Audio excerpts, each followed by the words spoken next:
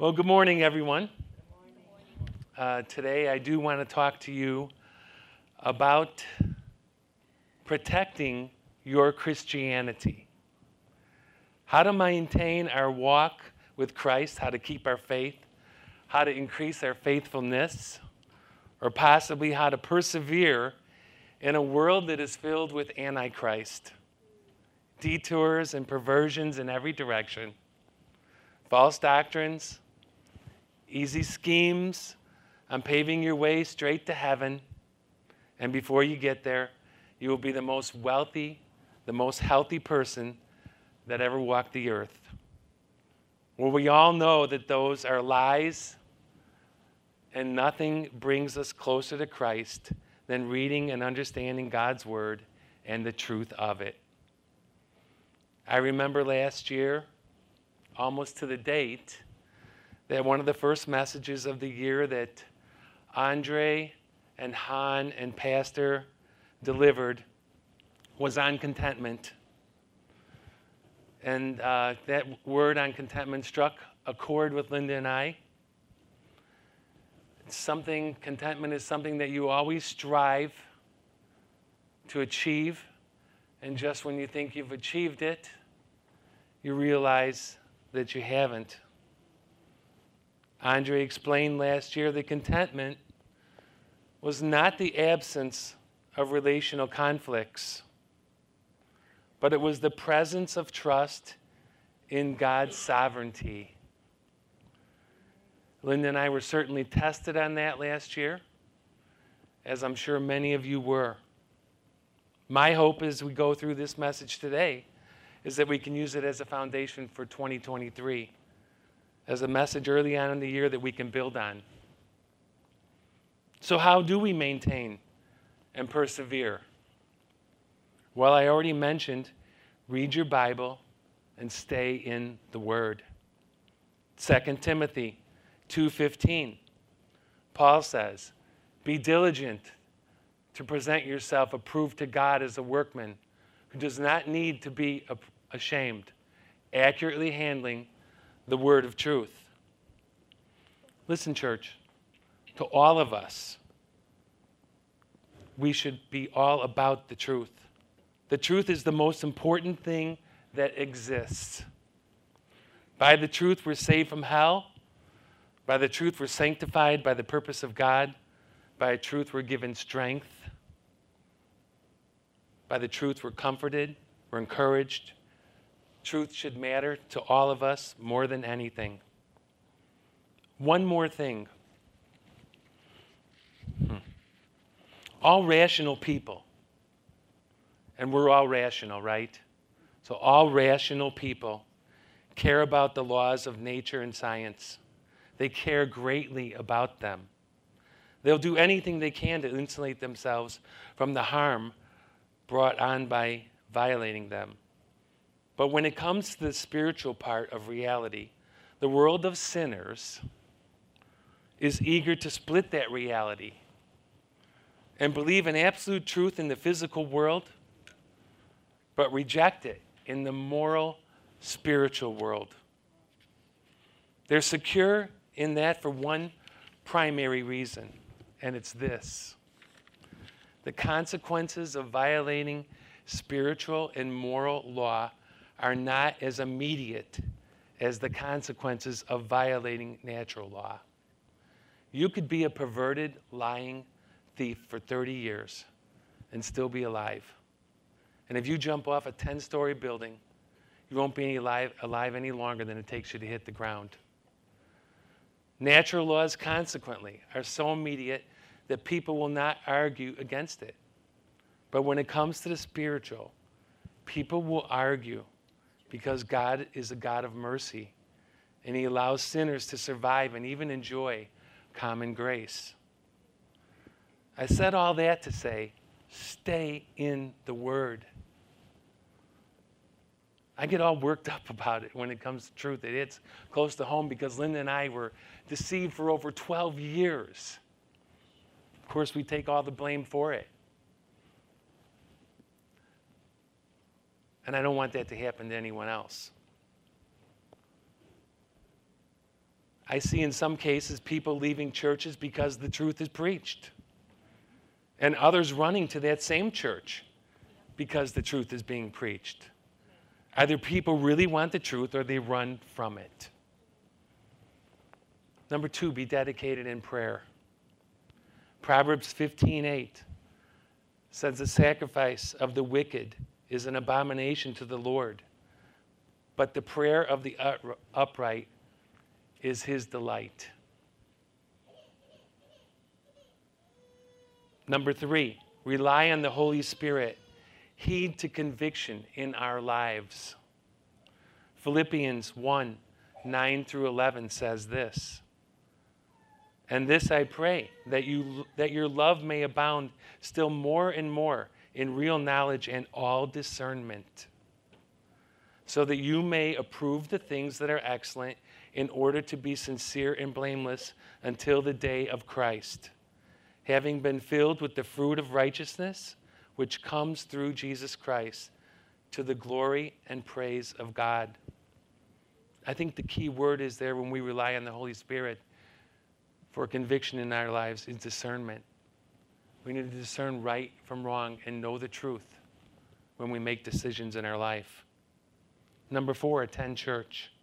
Hebrews 10:25 says, not forsaking our own assembling together, as is the habit of some, but encouraging one another, and all the more as you see the day drawing near.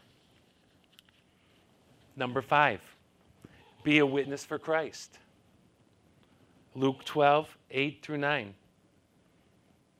Jesus says, and I say to you, everyone who confesses me before men, the Son of Man will confess him also before the angels of God.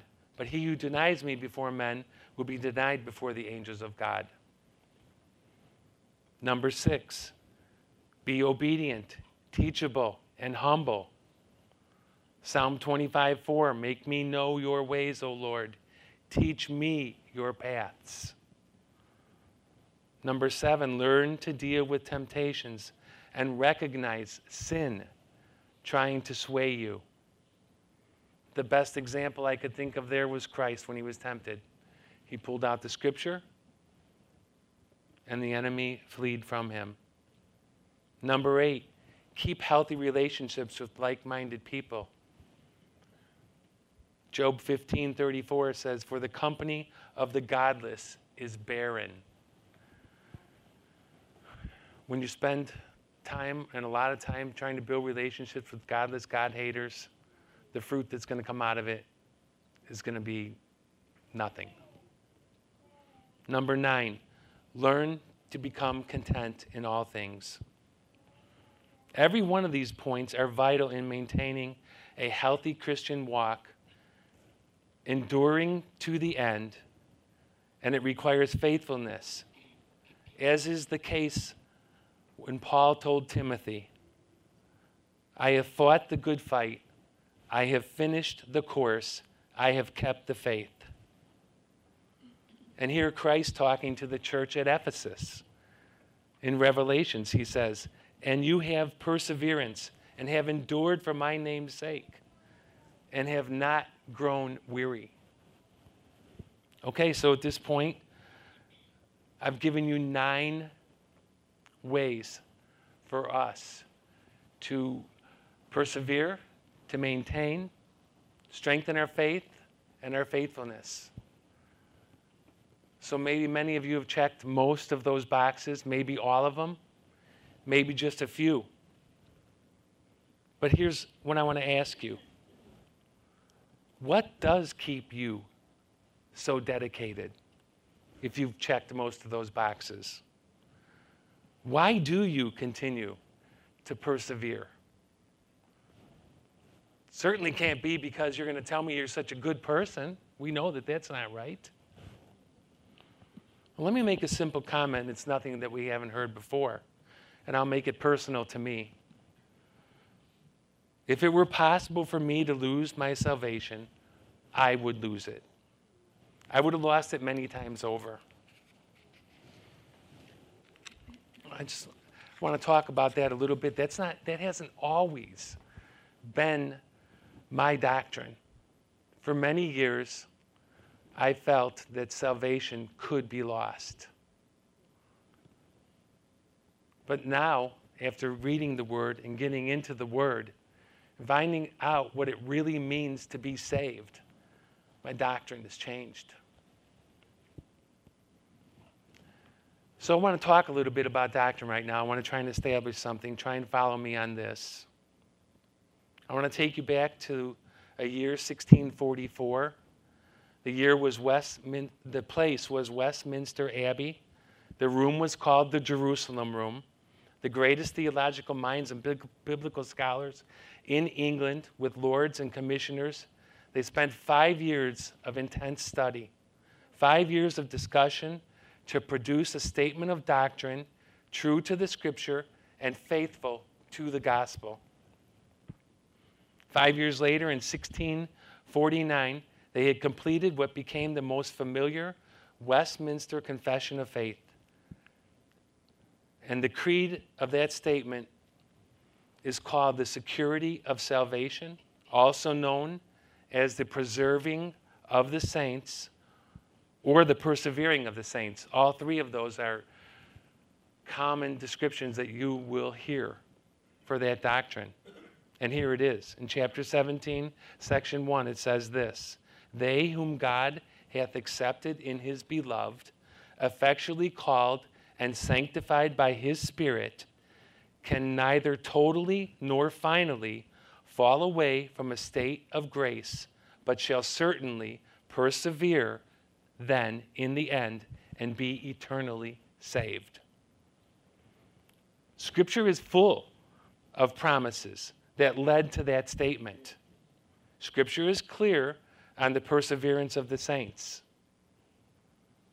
that those who are truly saved will be brought into eternal glory.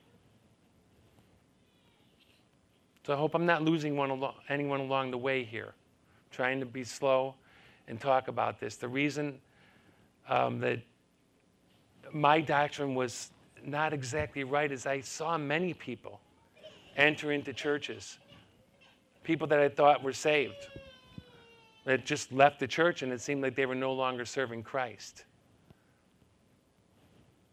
That's where the confusion came in. Let me go through a few scriptures here. In John 6:37, Jesus says, "All that the Father gives me will come to me, and the one who comes to me I will certainly not cast out." In John 39, Jesus says this: "This is the will of him who sent me, that of all that he has given me, I lose nothing, but raise it up on the last day." And in 44 of John, Jesus says, "No one can come to me unless the Father who sent me draws him, and I will raise him up on the last day." Church, the reason you are continuing to persevere and maintain your walk is because not only have you been called, but the sanctification process which must happen in a believer's life is taking place.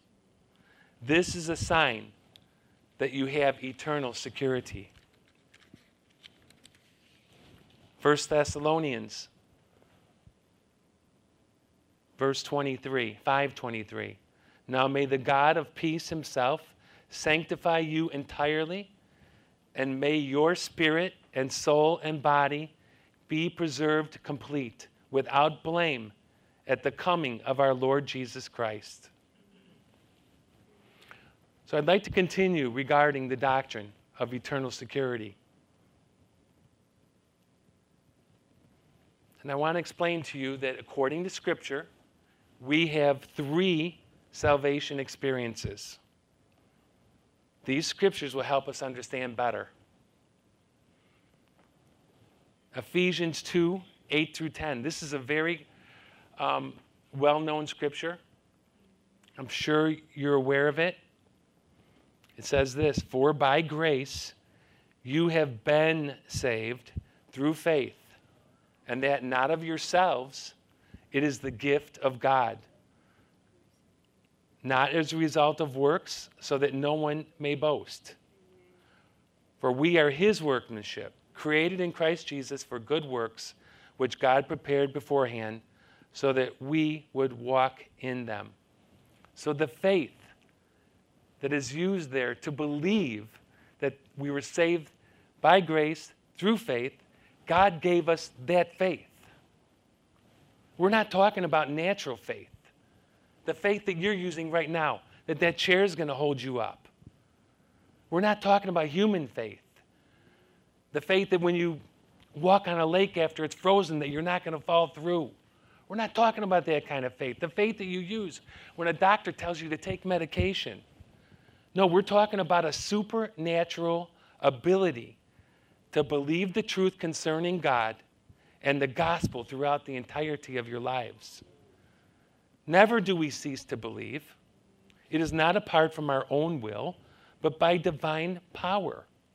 That's the faith we're talking about. It activates our will and we remain steadfast, not passive, but active in the persevering. 1 Corinthians 1:18.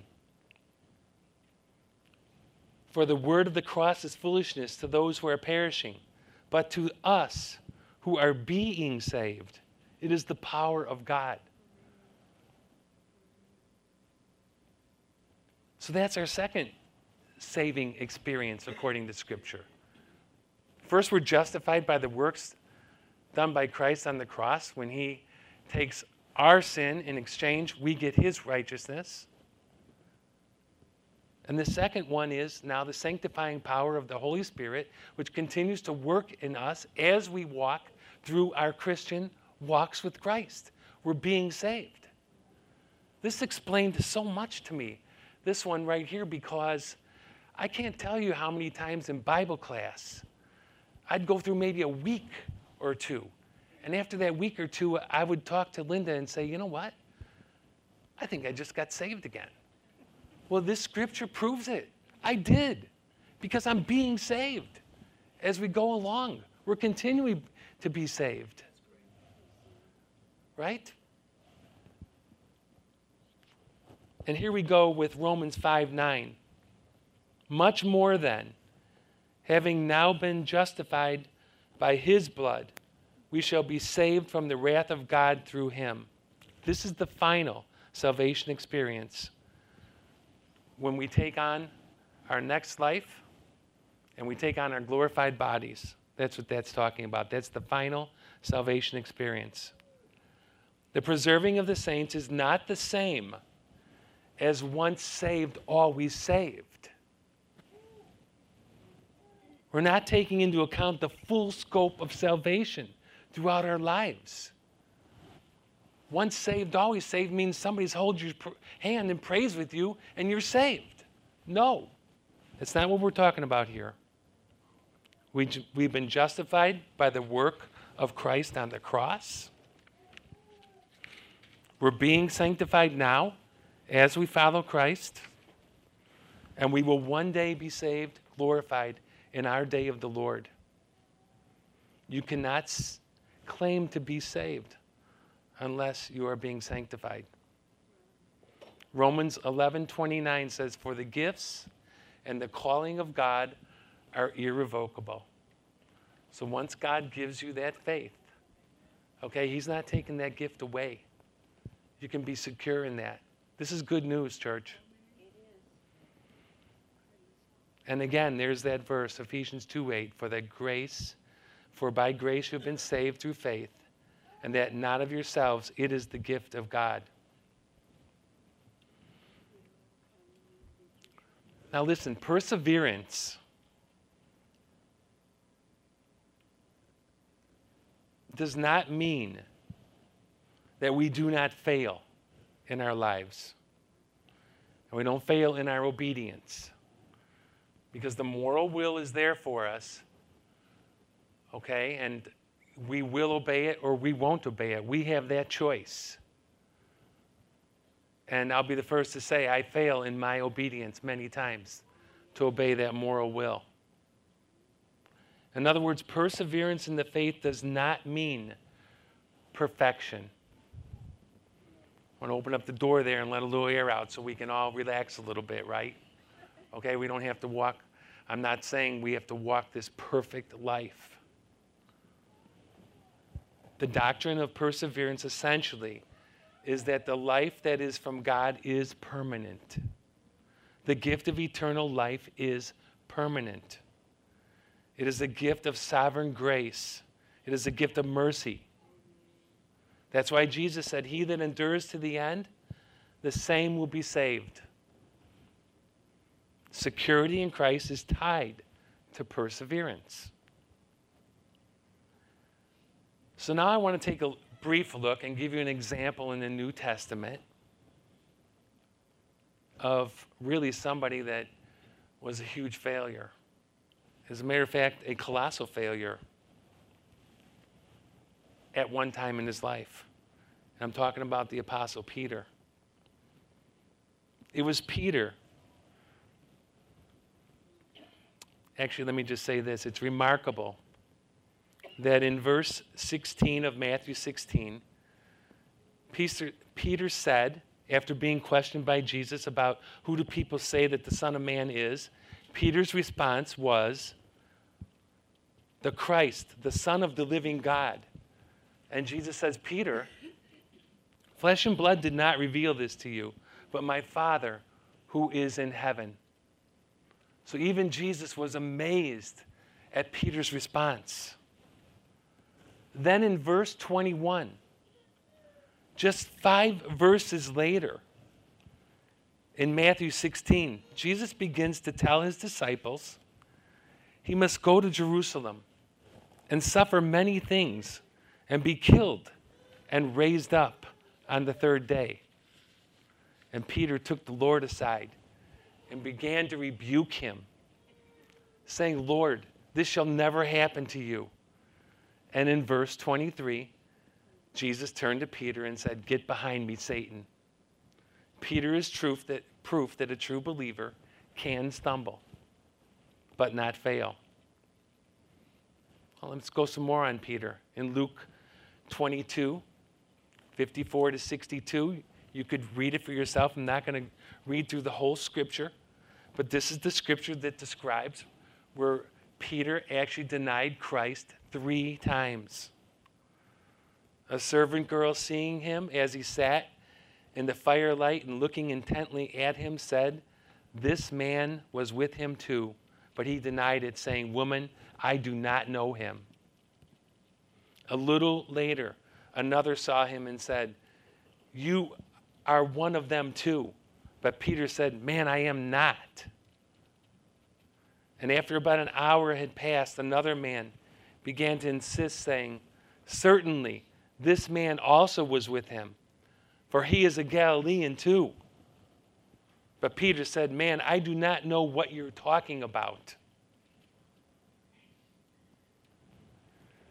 So here Peter is walking his 3 years with Christ while he was on this earth, seeing all the miracles, everything that Jesus had done for them. And right at the end of Christ's life, fear gripped Peter, and he amazingly denied him 3 times. Well, I don't really have a blow-by-blow, month-by-month explanation of what happened to Peter over the next, over the next 25 to 30 years. But after Christ went to the cross, he was raised up and went into heaven. Here we see Peter, which was our reading today. We see Peter writing the epistles of 1 Peter and 2 Peter. And he was encouraging the people, the Christians at that time, because we were in 62 to 65 AD, the time when Nero was reigning in Rome. He was encouraging the Christians to persevere, to have faith, reminding them of their eternal life that they will be spending with Christ. Here Nero had started a fire in Rome And all the blame was, and then he blamed the Christians. And there was tremendous persecution coming the Christians' way. Many of them were being lit up as streetlights and on fire.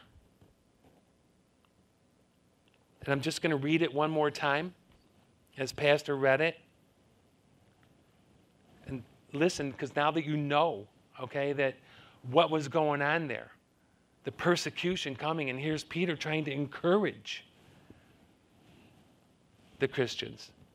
He said, "Blessed be the God and Father of our Lord Jesus Christ, who according to his great mercy has caused us to be born again, has caused us to be born again to a living hope through the resurrection of Jesus Christ from the dead, to obtain an inheritance which is imperishable and undefiled, and will not fade away, reserved in heaven for you." So Peter had the revelation that he had the eternal security, and he was trying to remind the other Christians of that day of their eternal security.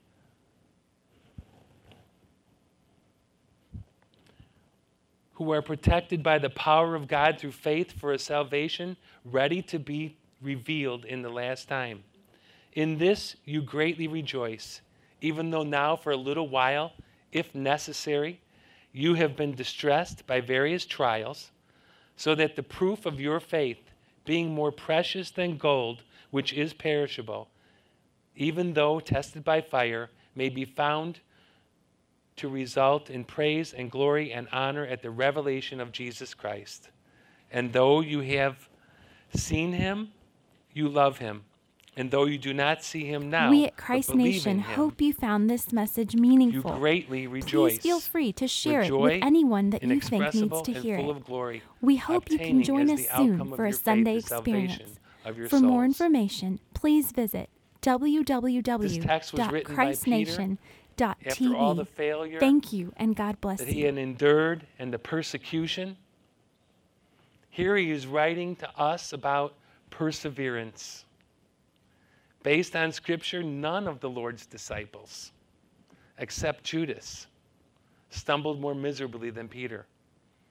Peter is proof that a true believer can stumble but not fail. Peter went out after his denials of Christ and wept bitterly.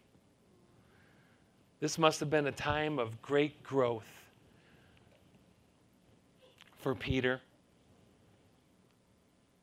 How many people know here that through our missteps, through our failures, that's a time of great growth when we humble ourselves before the Lord?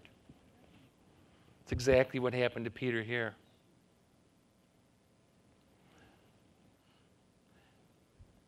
Peter's life, this must have been a time of humility and growth in Peter's life, to be reminded of how he had lived through the persevering life that God had given him, and experience the sanctifying power of the Holy Spirit until the end of his life. Peter had an undying love for the Lord, enough to be crucified upside down because he thought himself to be unworthy to be crucified the way Christ was crucified. The criteria by which a believer is distinguished is not by a prayer or a profession. It is perseverance. Peter talks about born again. That's regeneration. We have been given life. And the Bible is clear. There's no question about it. It's eternal life. Jesus said, "I give them eternal life, and they shall never perish." So if whoever knows that they've been given eternal life, Jesus isn't going to take it away. Peter is proof that in spite of our colossal failures, that if we humble ourselves with teachable spirits, we can grow through those failures. Now, it may seem to you that I've used Peter as an example to show us that Christians can fail and that perseverance does not equal perfection, which I have mentioned, and it is true. But the real reason I've used Peter today as an example was to show you that through all the hurt and disappointment he endured and all the persecution he went through, the sanctifying power of the Holy Spirit was evident to the end of his life. He persevered until the end. As I bring this message to completion, I want to challenge us all with this today. What are we doing with the calling of God in our lives and the irrevocable gift of faith?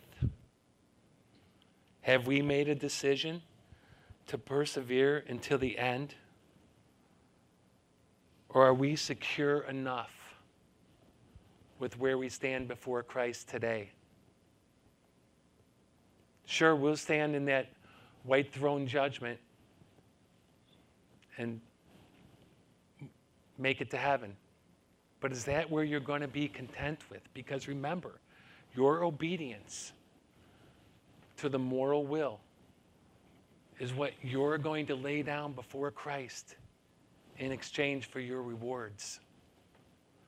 So I want to commend you today. I want to commend this church today for persevering. But I also want to challenge you.